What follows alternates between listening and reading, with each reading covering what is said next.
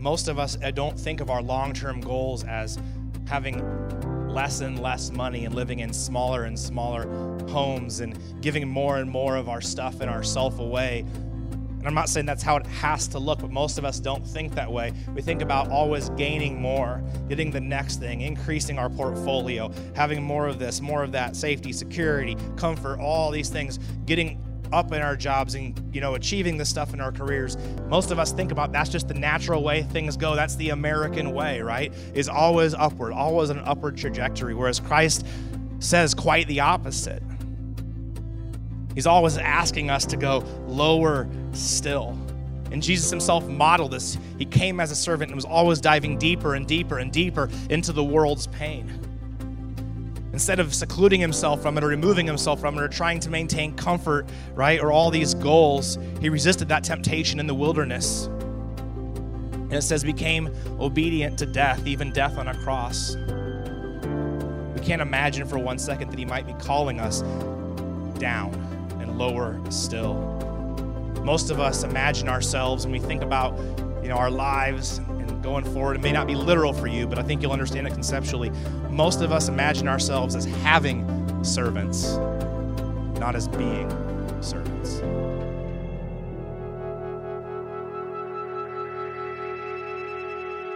All right, so on a scale of 1 to 10, 1 is like you're cool with having one as a pet, and you might even like spoon with it when you watch a movie. 10 is the spawn of Satan, and even just the mere mention of them sends chills down your spine, and if you see something in a movie or encounter one even anywhere, you're going to have nightmares for a week. How many of you are somewhere on the scale of between 0 and 5 of love when it comes to snakes? 0 to 5, like you're like, you know what I mean? 1 to 5, like you're cool with them, like, you know what I mean? Like I said, you'd have a pet, like you'd name him something, like really, nobody?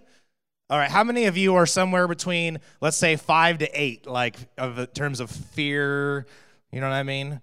How many people are like, if there's a number higher than 10, like that's where I'm at? Show of hands, higher than 10, wow, okay. Let me grab this thing real quick then. No, I'm just kidding, I don't have one back there. It would have been funny if the whole time the band was up here, I had a snake back there. But so what's that? Were you a 10 plus? I couldn't quite see with the lights. Okay, Tim's a 10 plus. Good to know. So if you haven't heard enough of my stories, you shouldn't give me that kind of ammo. And so, yeah, exactly. We're tight, man. It's all right. So my wife admittedly raised her hand as a 10 plus. And so a couple of summers ago, she was out doing some yard work in our yard, and she encountered, I think it was just one day, a garter snake, and it was definitely a big deal, but it was just one day. Then I think a couple days later, if I remember right, she encountered another one, and I was given a directive, you got to eliminate these. Figure out where they're coming from. Well, I did actually know where they were coming from because when I had mowed, I had noticed on the northwest corner of our house where there's the downspout, and then there's some landscaping blocks that came together, and then our house, and there's our neighbor's fence. There was a corner, and behind these landscaping blocks, just against our house and between the downspout, was this little open spot. And I had noticed when I mowed over there, I could look back and I could see like a garter snake in there, like it had made a home, in there. And so I said, I know where these are coming from, and I'll take care of it. I said, would you be okay if I, get it out of there and we have many double lots behind our house, and I said, if I just throw it out into the neighbor's double lots in the wooded area, and she's like, no, it'll find its way back, and I don't want it there. So the directive was given, you need to kill and eliminate these snakes, or this snake. So I thought, I'm fine with that. I'm definitely not like a fan of snakes. Like I have friends that have had pets, not cool with that. But I'm also not terrified of them. I just don't like that you always encounter them like in a surprise situation. You know what I mean? So I was like, okay, I don't really like the thought of like killing them, but I'll do it. I'll take one for the team and I'll do that. And so I had this plan. Okay, I'm gonna extract this snake and I'll kill it. But when I was doing that, I pulled the first brick away because I was going to have to pull these bricks, blocks, whatever you call them, out of the way to get to it. And I pulled the first one away, and I noticed, there's 3 heads looking at me. So I was like, there's three. So Lincoln and one of our neighbors' kids that Lincoln was friends with at the time, they just happened to be playing in the yard, and I guys, hey guys, I'm gonna need your help. And so here's what we're gonna do. Like, I went back into our shed, and I just grabbed some random garden tools, because that's how I roll. Like, I'm not an expert, so I grabbed a garden weasel. You know those things, like the spiky rolling things? Seemed like a good idea. I grabbed like a dandelion picker, you know what I mean, that has like this thing, and I grabbed a shovel. That was for me. And maybe something else. And what was the shovel was for me, like, you know, and I was just like, boom, it's a heavy shovel, sturdy. I was just going to plant that thing down. And so I was like, all right, guys, here's what we're going to do. And this his friend's name was Aiden. So I was like, all right, Aiden, you stand here. Lincoln, you stand here. We'll get this triangle formation. I'll pull this back. And when they come out, we're just going to go crazy. We're just going to get them. And so, like, and I'm like, again, I'm not like, I don't love them, but I'm not scared. But I also don't like the idea of like pulling them back and who knows what they're going to do. So I was kind of pulling one of these, like, holding the shovel. And then like I pulled the thing back thinking they're going to move. Nope, they don't move. But I did see 2 more heads. So we're up to 5 now. And so I'm like, all right, guys, get in the athletic position. You know what I mean? Like they teach you in every sport, like get your vessels ready to destroy these snakes. And so finally, after pulling these out, there's a ball, And so I'm like, oh, no wonder, we were seeing them. And so finally, I removed the last one that was concealing them, and they scatter. They scatter. And I'm like, boom, boom, like slamming the shovel down, trying to like chop their heads off. And Lincoln's taking whatever he had, and he's like slamming them, and Aiden's using the garden weasel, like rolling over them, trying to puncture them. And it's surprising, like, how strong just a garter snake's, like, skin is, because the shovel, I was just trying to chop their heads off, but it was mostly just denting them. And then they were, like, moving and all this kind of stuff. And so and I'm like, guys, that one's getting away. Like, get him, boom, And it's just this chaotic. I just wondered, like, is anybody watching this, But over the course of, like, I don't know, a couple of minutes, we killed all 6 snakes. It was just a hot mess, and I won't go into great details for those of you that don't like that stuff. If I was youth group, I'd go into more detail about the snakes and what they looked like and all this kind of stuff. So we kill all these snakes, these 6 snakes, and I think Lincoln and Aiden were definitely like traumatized a little bit by it, but it's all right. So they're good. The neighbor moved, so that's fine. He's gone now. So, but I don't have to deal with any trauma that I created for him anymore. He's gone. So. So we get these snakes, and then you got to make sure that, like, how, like, they twitch and stuff like that, if they're still alive. Like, Carrie was like, you got to, make sure those things are dead. Like, no snake left breathing, It's like when you see in those movies, people have just been, they're basically dead, and people still go around and shoot them just to make sure. It's kind of that idea. And so I scooped all 6 snakes into this shovel, and then I put them in the center of our street, and so that cars would run over them and just flatten them. And they did, and it was a big pile of snakes, flat. This is not a joke. I didn't, this is dead serious. Oh, man. Hey, so we're the last week of our series. The 3 enemies of the soul. The 3 enemies of the soul. This is a 9-week series. It concludes today. I get the privilege of tying up all the loose ends, so to speak. So what I want to do today is just a really brief review of where we've been, very brief. I don't want to spend much time on that. I encourage you to go back and listen to the other messages if you haven't done so. Spend a little bit of time on review, and then really just hammer home one point. But I'm going to take the rest of our time to do it. It's incredibly important. So let's just do a couple of bits of review here. The first thing that we've talked about, one of the main points we've established in this series is this fact, that you and we collectively are in a war, right? We are in a war. This is a ridiculously important thing to understand. If someone were to say to me, hey, you have a brand new Christian, somebody who has just come to a knowledge of Jesus, they've just decided to believe in Jesus, to entrust their life to him, to follow him, what would you want them to know? Now, there's obviously some theological things I'd want them to understand, but definitely top 3 things on that list would be the fact that, hey, guys, you're in a war. You are in a war. Make no mistake about it. You are living in a contested area. You are living in a war zone. This is a battle you are engaged in. Accepting Jesus by no means ends the battle. In fact, in a lot of levels, it increases it because it opens your eyes to things you previously weren't aware of, and now you're going to be fighting. So you are in a war. It's super, super important that we understand this and that we do our best to frame our lives in this sense, right? That we are in a war. Number two, something that's equally as important to contextualize this fact that we are in a war is the fact that this war that we are in, it is not all caps, against flesh and blood. Right? Scriptures make that abundantly clear. We don't battle flesh and blood, meaning we don't battle people, but principalities and powers and rulers and authorities in high places, meaning it's not flesh and blood, it's demonic spirits. It's demonic influence. It's demonic movements, demonic powers that we battle, right?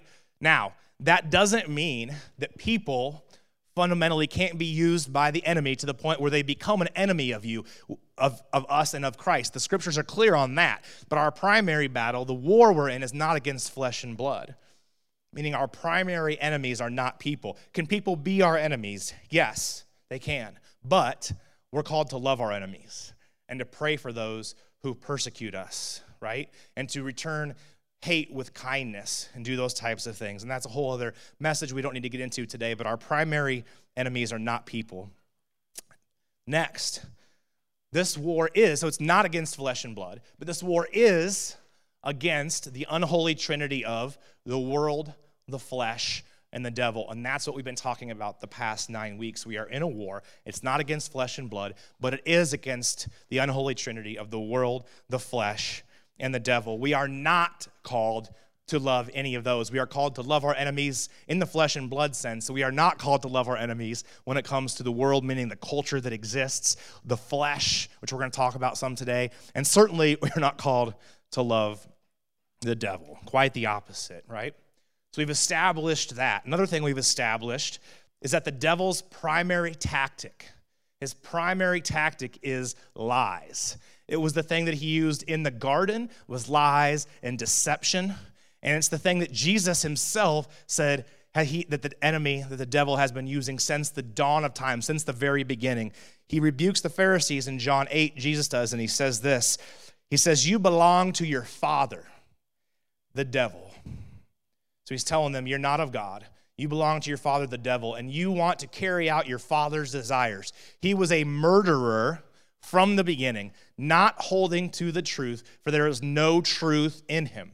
When he lies, this is a great line, when he lies, he speaks his native language, for he is a liar and the father of lies. We are in a war. It is not against flesh and blood. It is against the unholy trinity of the world, the flesh, and the devil. The devil's primary tactic is lies, and he's been lying and deceiving since long before any of us existed.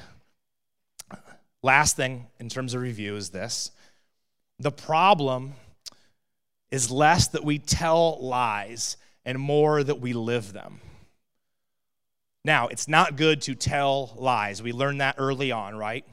But that's not what we're talking about when we talk about the devil's primary weapon being lies. When we talk about this battle, this war we're engaged in, it's not a battle or a war with telling lies. It's a battle and a war against living into lies. We believe things about ourselves, about God, about the way that we should be in this world that are deceitful, that are lies of the enemy, and we live into those, and sometimes they're catastrophic in terms of their effect in our lives. Sometimes the collateral damage on those is incredible, and it leads to deep level brokenness in our relationships with others, in our relationship with ourselves, in our relationship with the Lord. So the problem is less that we tell lies and far more that we live them, that we've allowed ourselves in some cases to be subjugated to the enemy, that we've allowed ourselves to believe certain things. Now, this isn't as just purely on us because our culture sort of perpetuates this and it tells us lies and we think we take those for granted like, oh, of course that's right, because we're not understanding the Lord's will for our lives. We're not bouncing things off of Scripture. We're not understanding what our life is really supposed to look like. So all those things are in review. So the final question of this series to wrap this thing up, the final question of the series is, how do we win a war that rages against us and seeks to destroy us? Make no mistake about it. The devil wants to destroy you. We're told that over and over and over again. John 10:10, right? The devil seeks, kills, and destroys. Peter warns us, your enemy, the devil, prowls around like a roaring lion, seeking whom he may devour. Keep in mind, Peter was writing to Christians. He's writing to Christians, and he's warning them to be on their guard because the devil wants to devour them. Just because you're a Christian, it doesn't mean you're somehow extra protected or extra safe from the enemy, that you can just let your guard down and say, I've got Jesus, and then call it good. No, he's saying you've got to be sober-minded. You've got to be aware of those things. Right? So how do we win a war that rages against us, and how do we defeat an enemy that seeks to destroy us, that has no mercy, that doesn't care what kind of havoc he wreaks in our life, that doesn't care what kind of collateral damage there is, doesn't care at all. His single-minded pursuit is to absolutely obliterate you, to mess you up on every possible level. That's a big deal. So we better figure out, how do we battle that? How do we go against that tide? So I'm going to give you the answer right now, and then we're going to spend the rest of the time talking about it. How do we win, right? The war that rages against us and seeks to destroy us? We die. We die. And I don't mean like at the end of your life die. I mean we die now. So let me just give this disclaimer. This is a topic that I'm incredibly passionate about. Think about this thing a lot. Carrie and I talk about it a lot and have for a number of years. And I feel like I'm passionate about it because Jesus was passionate about it. Like, he talks about this over and over and over again, and so do the rest of the New Testament writers. In fact, listen to Jesus' most common invitation. He says this, whoever wants to be my disciple must deny themselves and take up their cross and follow me. The cross was a symbol of death for Jesus' hearers. They understood well the radical implications of such a directive. When he said, take up your cross and follow me, the only thing they would have associated that with was death. That's all that it was. Jesus' call to follow him was a call to die. If not literally, which it was for many of them, it ended up being a literal death, then at least figuratively in self-denial. Dietrich Bonhoeffer, one of the most brilliant theologians of the 20th century, famously said this, when Christ calls a man, he bids him come and die. For Bonhoeffer, this ended up being literal because he was taken captive by the Nazis in World War II, thrown into a prison camp, and eventually was executed for his resistance of the Nazis. He was a pastor who spoke out against the church's affiliation with the Third Reich, and it cost him his life just weeks before that same prison camp was liberated by the Allied forces. So for him, when he says, when Christ calls a man, he bids him come and die, it was literal for him. But let's be honest about this. When I say, how do we win this war, and I say, we die. And I quote Bonhoeffer, and I say, when Christ bids a man, he calls him, come and die. And when we hear Jesus himself say, if anyone would come after me, let him deny himself and take up his cross and follow me, we hear it maybe on some level, but it can also sound kind of like that minion-esque gibberish, that the minions speak, where you kind of get a sense of what they might be saying, but it's just really weird in terms of the dialect and the way that it's coming out, so you kind of are trying to figure it out, but you don't really have a grid for it. You don't really have a context for it. You hear it, but it doesn't necessarily land it because it's so foreign to your ears. This sounds crazy to us, this call of self-denial, right? Especially in our modern age.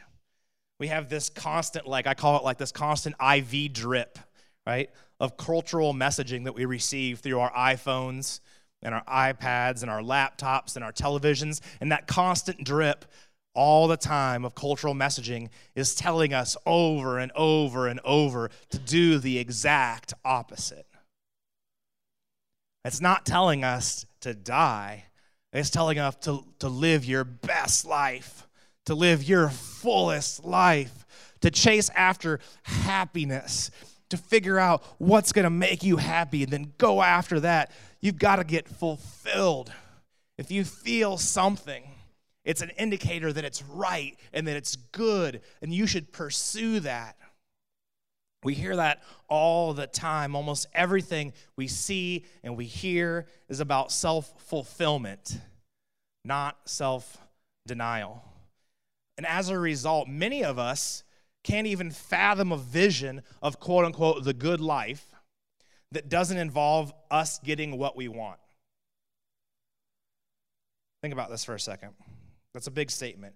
Many of us can't even fathom a vision of the good life that doesn't involve our getting what we want. We can't imagine, even for 1 second, that the call for us as Jesus followers is to downward mobility, as opposed to the implied American call to upward mobility. Most of us don't think of our long-term goals as having less and less money and living in smaller and smaller homes and giving more and more of our stuff and ourself away.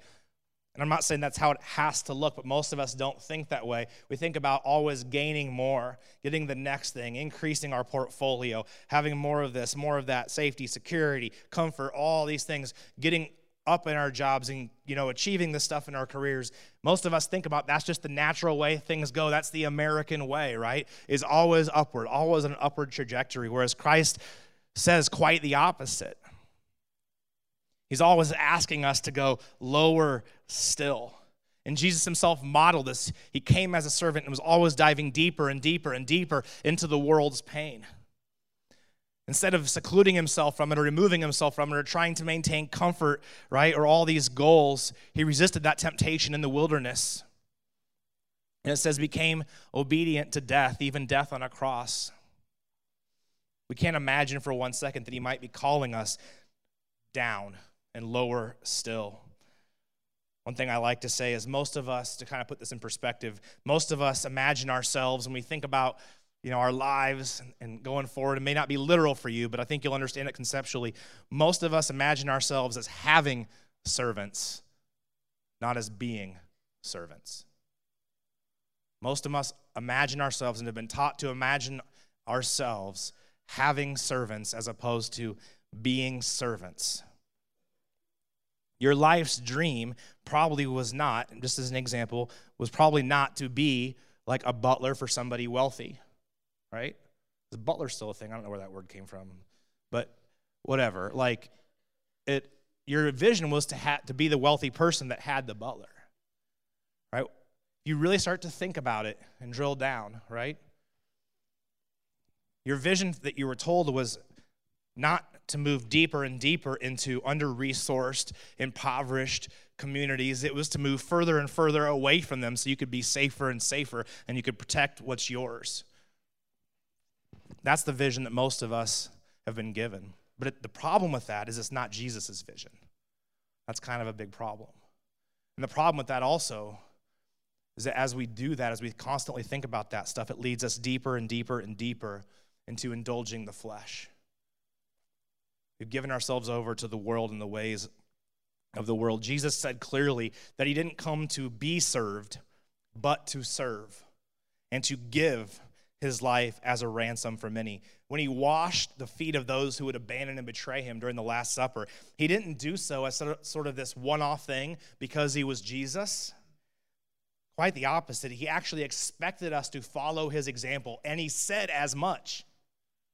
When he got down and washed the filthy feet of the disciples, he said, if I, your Lord and Messiah, have done this for you, then you must do this for everybody else. It wasn't just, I'm holy, I'm Jesus, I have a halo around my head, God, I'm about to do this. No, he's like, no, I expect you to do the same. I expect you to take the lowly position of a servant and not be shy about washing filthy people's feet.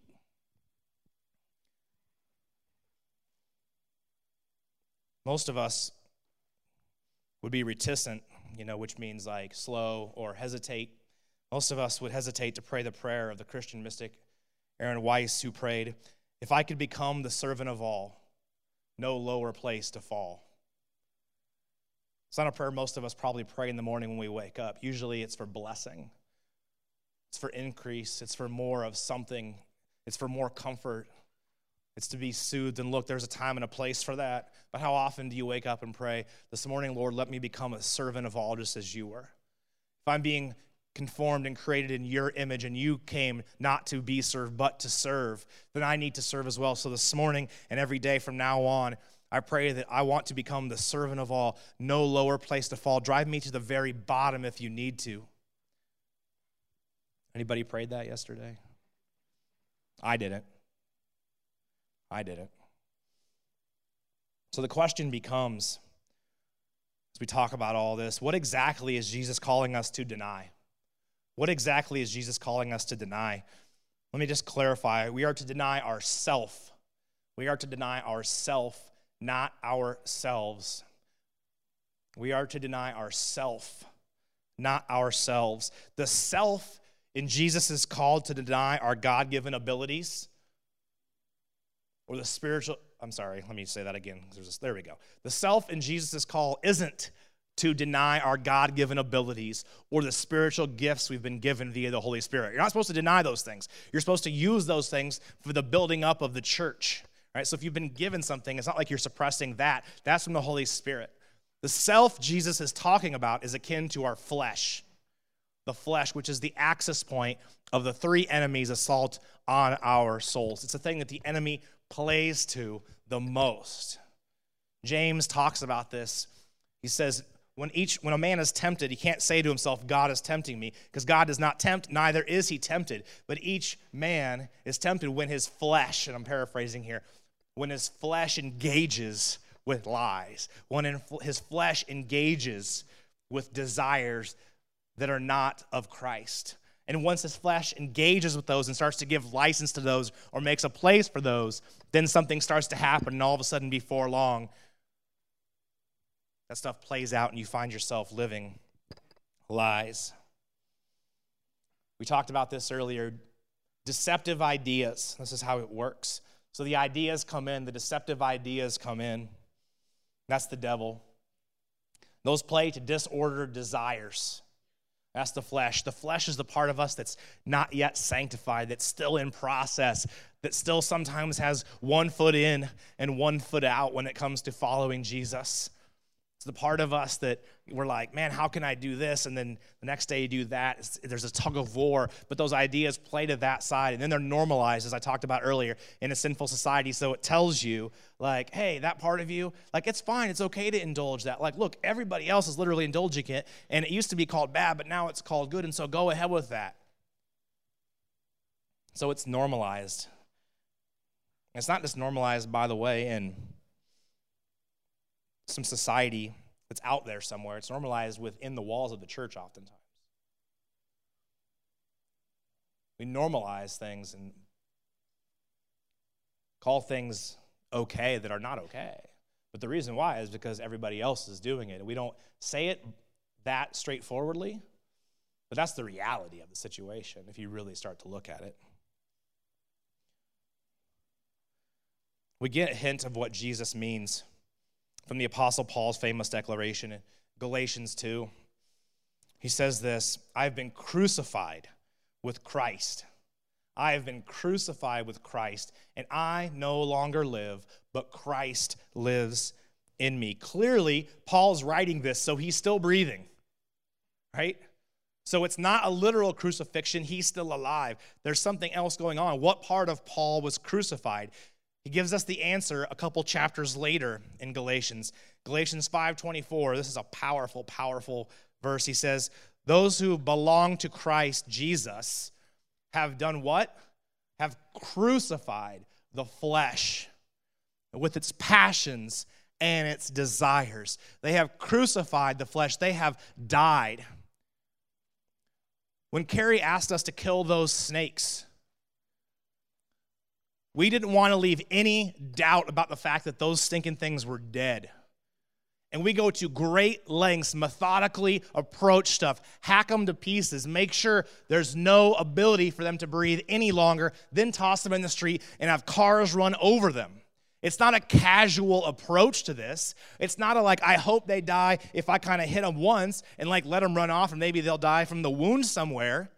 There's a high level of intentionality that goes on, and we went through a plan and made every effort to ensure that those things were dead, and they were never coming back.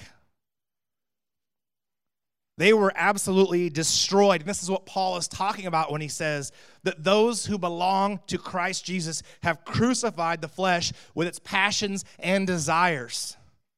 He's saying you've taken a look at this stuff and you haven't been casual about it. You haven't been laissez-faire. You haven't been like, I'll get to it someday. Oh, that's no big deal. Oh, that's not really that dangerous. No, you've identified the flesh and how dangerous it actually can be in the war that we're in.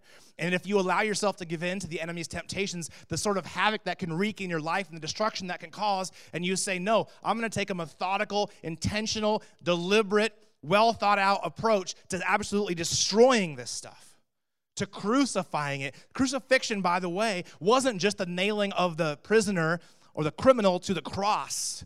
Most of you probably understand that was the very end of it. There was a whole thing that went before that ensured that it was going to be painful, that it was going to be torturous, that it wasn't going to go quickly, but they were absolutely punishing that. How often do you deal with your flesh in the same way? How often are you like, look, flesh, you've been messing with me for too long. I'm coming up with a plan, and I'm going to absolutely obliterate you, and I'm going to destroy you. I'm going to be ruthless with this plan. Paul says, make no provision for the flesh. Don't even give it space to breathe. When's the last time you thought of that and you sat down and made a plan about how you were going to make sure you destroyed it? Maybe you identified areas and where you're giving into it. You see areas in your life where the enemy has a foothold, and you're like, no more, no more. This has done its work long enough. I'm crucifying this. Paul says in another place, put to death whatever belongs to your earthly nature, right? He didn't say keep it on life support. He didn't say, keep the keys to all the old locks just in case someday, right? No, he says put it to death, crucify it, and he says that he has done that. And guys, you've got to hear this statement. This is a huge statement. Think about this. He doesn't say some of those who. He doesn't say a few of those. He doesn't say most of those. He just flat out says in Galatians 5:24, which we just read, those who belong to Christ have done this.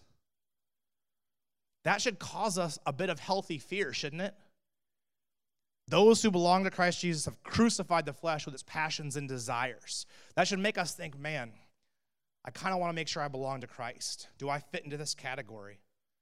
Have I begun that? Have I been as ruthless with my flesh as Paul directs us to? Have I been as ruthless with my flesh as Lincoln and I and Aiden were with those snakes? Have we made sure that's it? Paul had died to his flesh, and in doing so, as the scriptures tell us, he had come alive.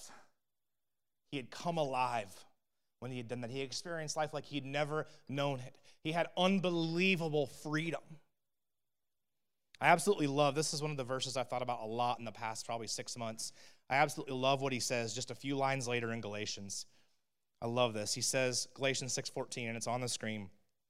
May I never boast, except in the cross of our Lord Jesus Christ. I think we have that on the screen. Maybe not. Nope, we don't. May I never boast, my bad. May I never boast except in the cross of our Lord Jesus Christ, through which the world has been crucified to me. I love this part. And I to the world. Through which the world has been crucified to me and I to the world. What's he saying there? He's elaborating on what he said earlier in Galatians 2 and then Galatians 5. He's saying, I've been crucified, right? Like I have, let me read it one more time. May I never boast in the cross of our Lord Jesus Christ, through which the world has been crucified to me. So he's crucified, right? The world in his life, the flesh in his life. And he says an eye to the world. What does that mean? An eye to the world. It means this, that he has become so focused on Christ, so focused on the cross, so focused on living the way that Jesus wants him to live, so bent on heavenly goals and the things that last forever, treasure in heaven, not earthly stuff. So much of that in his mindset and his lifestyle and all the things that he does reflect that so much that not only is the world dead to him, but he's dead to the world, meaning the world wants nothing to do with him anymore. They're like, that dude is way too far gone. That guy is a Jesus freak. That guy is a fanatic. That guy is weird. Like, doesn't he understand? Like, I get that's cool, like, that he has some religion, but man, he takes it really seriously, and that's just kind of strange. He's like, they don't even want anything to do with me because their value system and my value system are so diametrically opposed. They're so far apart from each other. They're not even in the same ballpark. They don't even care about me anymore. Man, that's a weird thing to think, but it would be cool if the world thought the same about us. Like those people, they're just, what in the world are they doing? They're like selling possessions and sharing with those in need, and like they don't really care about trying to build up their own images and their own successes and their own status, and they don't worry about like all the sort of social mores of their day, of this day. They're just radical in their love, radical in their generosity, radical in their forgiveness. Like, we're just done with them. Like we're not even gonna bother anymore. It's a waste of our breath. That's a beautiful place to be. It may not feel beautiful as you go through the process, but for Paul, he understood, like when he broke through, this is an unbelievable place of communion with Jesus. And it comes through death. A deep happiness. Here's a truth for you. For those of you that are picture takers. Truth, a deep happiness and calm spirit come over those who have died to self. Guys, this is something that to take a picture of, to think about. A deep happiness and a calm spirit come over those who have died to self. Why is that? Because their desires have been put to death, or at least been put in their proper place below God. As a result, they have been set free. This is a great line. They've been set free from the domination of want.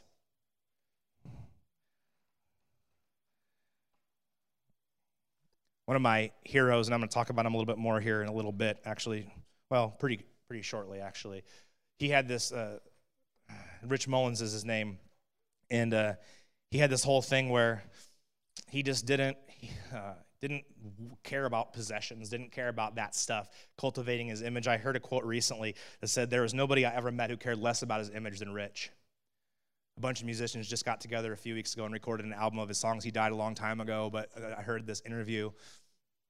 And there's this famous part where, he's kind of coming up the musical world in Nashville, but he just doesn't want to play by the rules or play those games. He's not concerned with that stuff.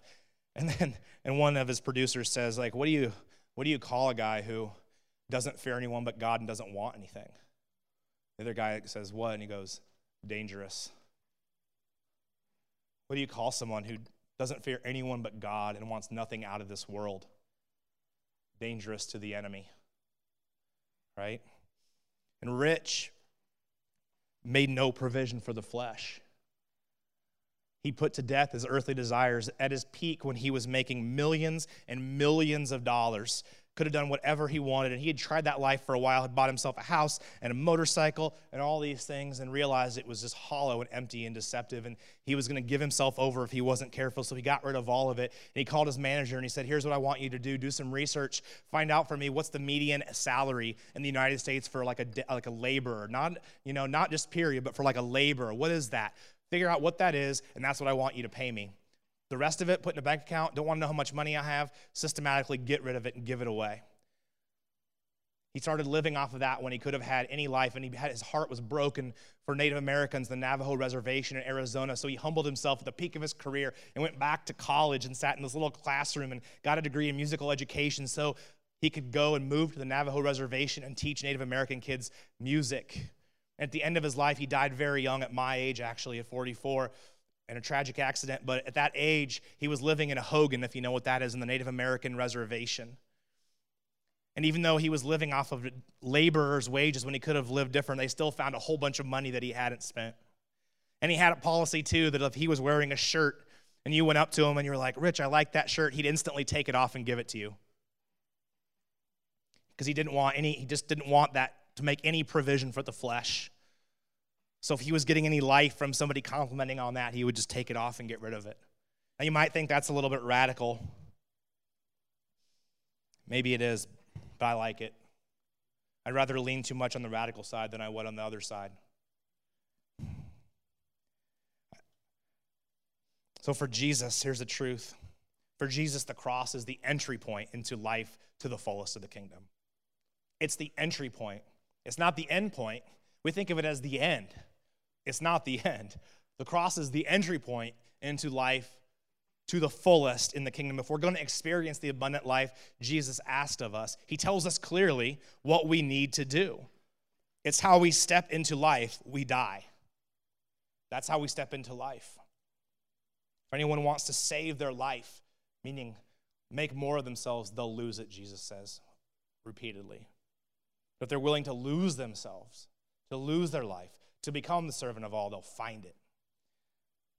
That's not usually a promise we have on our refrigerator magnets.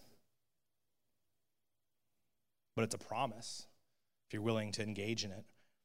It's how we step into life, we die, but it's important to note that the reciprocal is also true.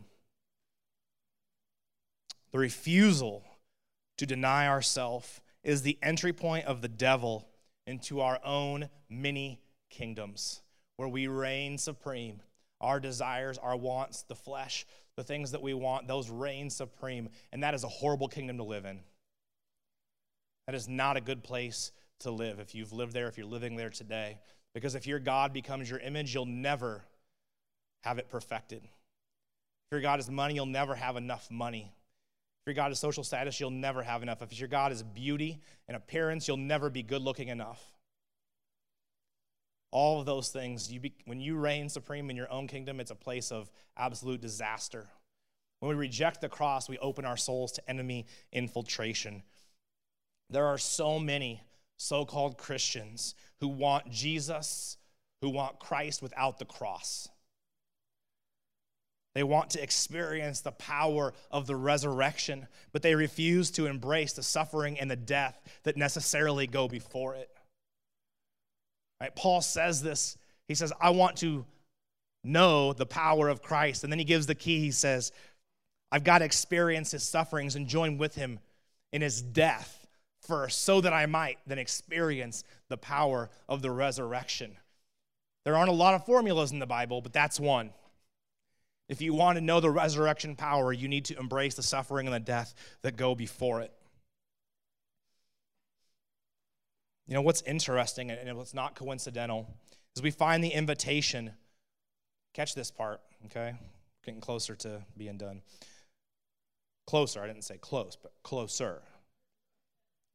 Catch this. We find the invitation to come and die in all four Gospels. Why is that important?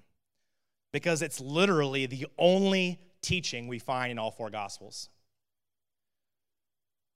The only teaching we find in all four Gospels is to come and die. And interestingly, we actually find it twice in Luke in two different places, which means that it was recorded 5 times, but at least in one Gospel, Jesus taught it twice to the crowds in 2 different places, and Luke felt it important enough, even though he was limited in what he was writing in its scope, he included that same thing twice when it was already, you know what I mean? It was going to be included. And John, who wrote after Matthew, Mark, and Luke, and was trying not to be repetitive, still included that in his.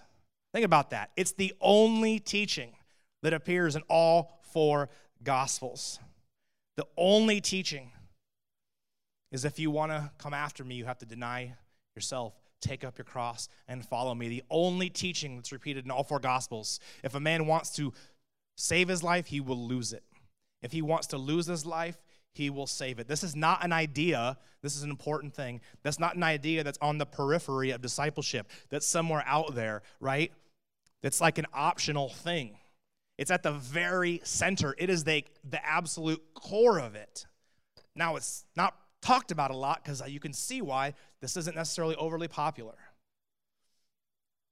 The theologian, pastor, famous reformer John Calvin, who in 1536 wrote The Institutes of the Christian Religion, which is a 1,000-plus page treatise on the Christian life, considered one of the greatest works of theology in history, aside from the scriptures. He was once asked to summarize the entire spiritual journey of following Jesus. 1,000-page treatise, right? The institutes of the Christian religion, this all-encompassing, broad scope thing. Pastor Calvin, how would you describe the Christian life, the spiritual journey following Jesus? He said this: self-denial. Self-denial.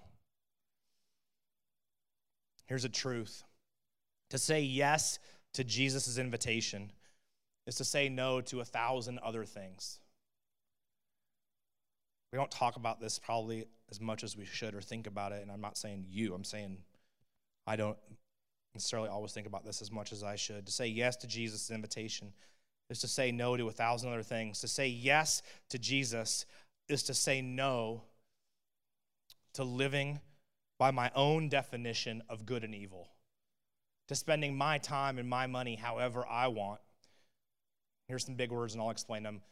To the hyper-individualistic, narcissistic, hedonistic, therapeutic pursuits of our age. What does that mean? To say yes to Jesus and to say no to living by our own definition of good and evil.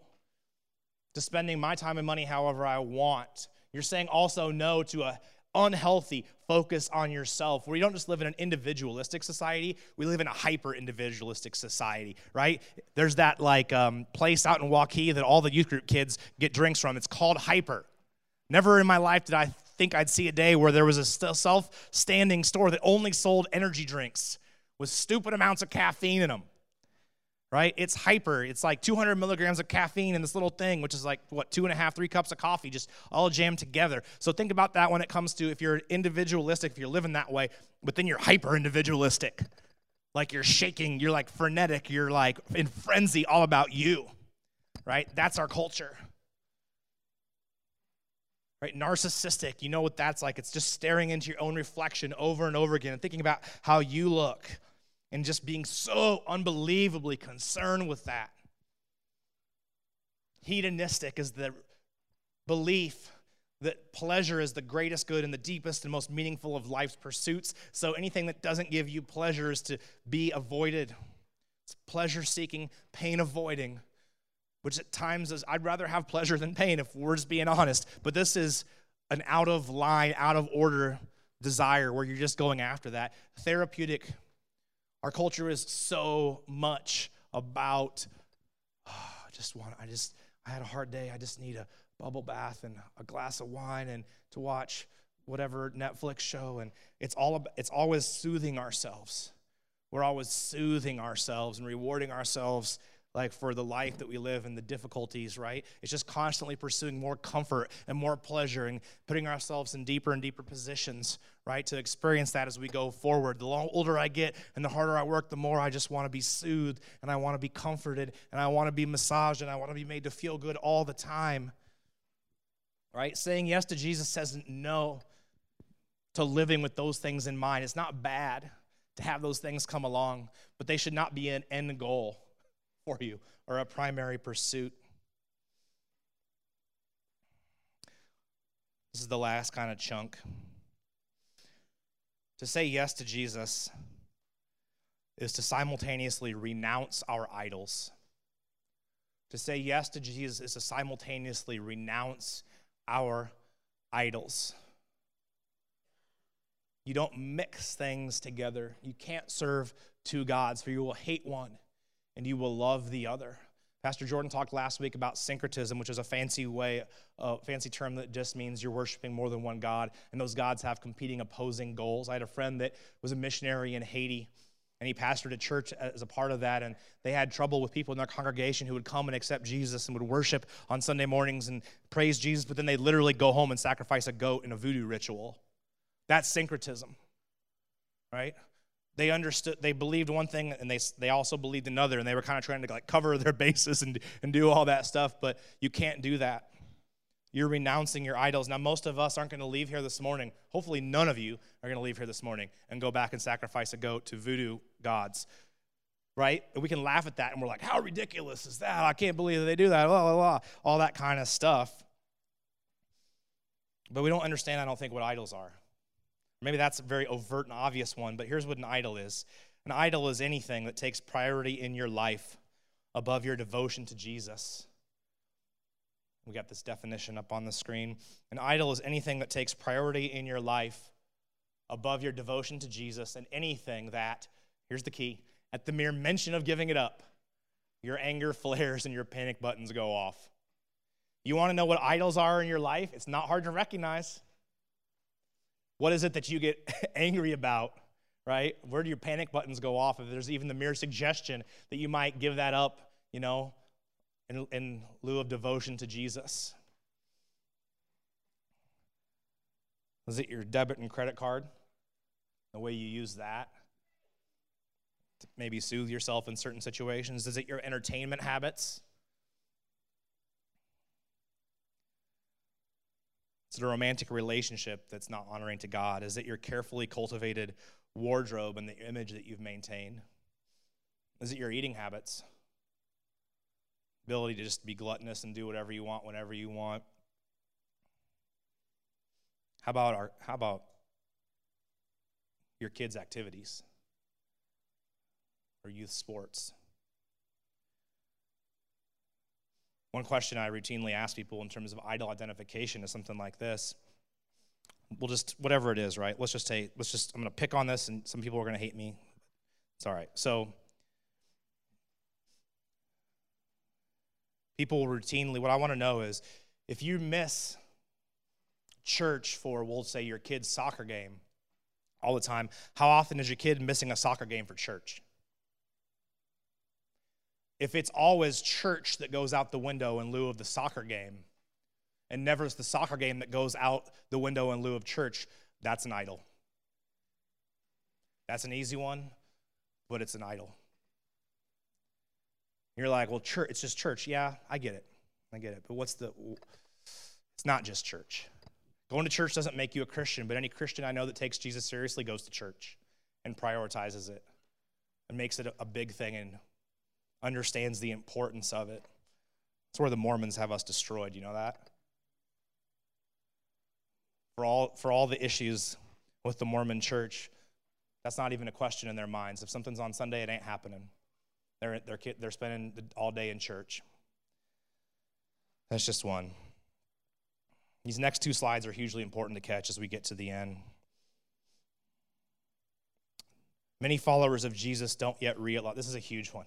Many followers of Jesus don't yet realize that the cross isn't just something Jesus did for us. It's something we do with him.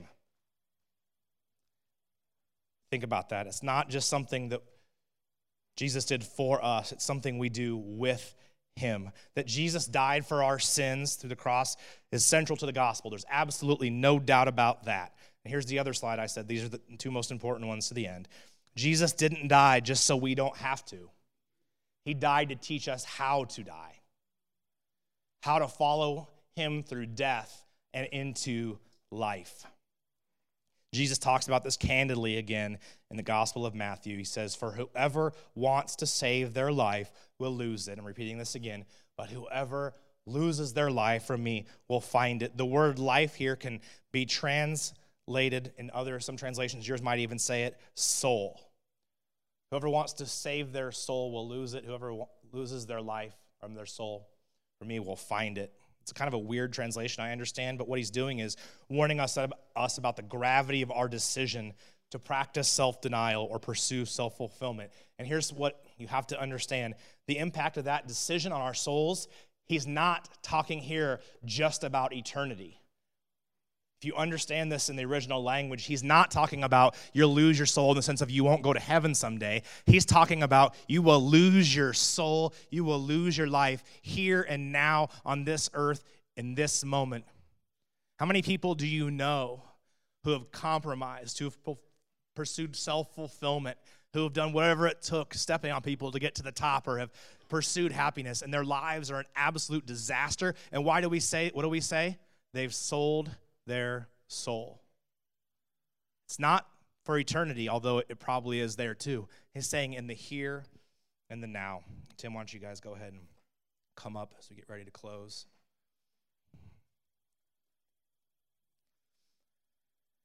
For Jesus, you have two choices. Option A, is this. You deny Jesus and you follow yourself. Option A, you deny Jesus and you follow yourself. C.S. Lewis said there are two kinds of people in this world. The first kind are those who pray to God, your will be done. Father, your will be done. And those who God tells, your will be done. Some people say to God, your will be done, and some people, God says to them, your will be done, because they're just denying. Option B is you deny yourself and you follow Jesus. Those are the two options. And the results, you losing your life or saving it. According to Jesus, those are your options. Strong statement as we almost close here. Either you follow him or you don't. Either you follow him or you don't. Either you are for him or you are against him. Either you gather, these are Jesus' words, either you gather or you scatter. Either you are his friend or his enemy. It says anyone who makes themselves a friend of this world has become an enemy of God. Those are strong words. There's no neutral ground. You follow him or you don't. Either you're for him or you're against him. Either you gather or you scatter.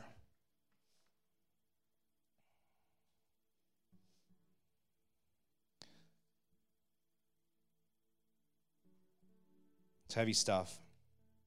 This obviously requires radical trust in Jesus, belief that he wants what's best for us, not that just that he wants it, but that he knows what's best for us, that we can surrender those definitions to him, that we can surrender the leading of our life to him, that we believe deeply in his love for us and we love him, and it says perfect love casts out all fear.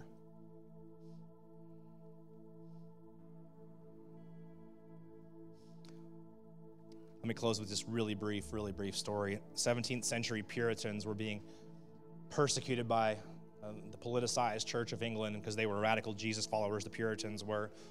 And they were routinely thrown into prison and subjected to obviously horrific conditions as they usually awaited their torture or death. And sometimes they were tortured in between before they were eventually killed.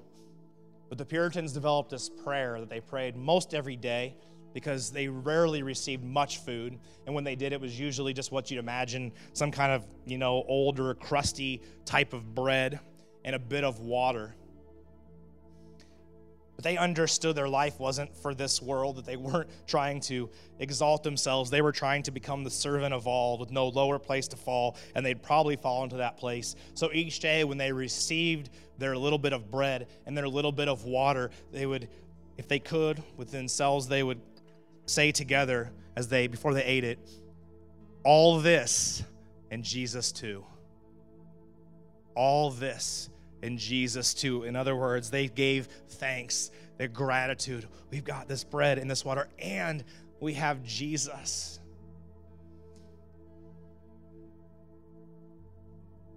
What do you call someone who doesn't fear anyone but God and doesn't want anything from this world? Dangerous. What do you call someone who's in prison awaiting their death, their torture, and they have a little bit of bread and a little bit of water, and they say, all this and Jesus too. We've got it all. You call them dangerous. You call them holy. 1 Timothy 6:6-8 says this, but godliness with contentment is great gain, for we brought nothing into this world, and we can take nothing out of it.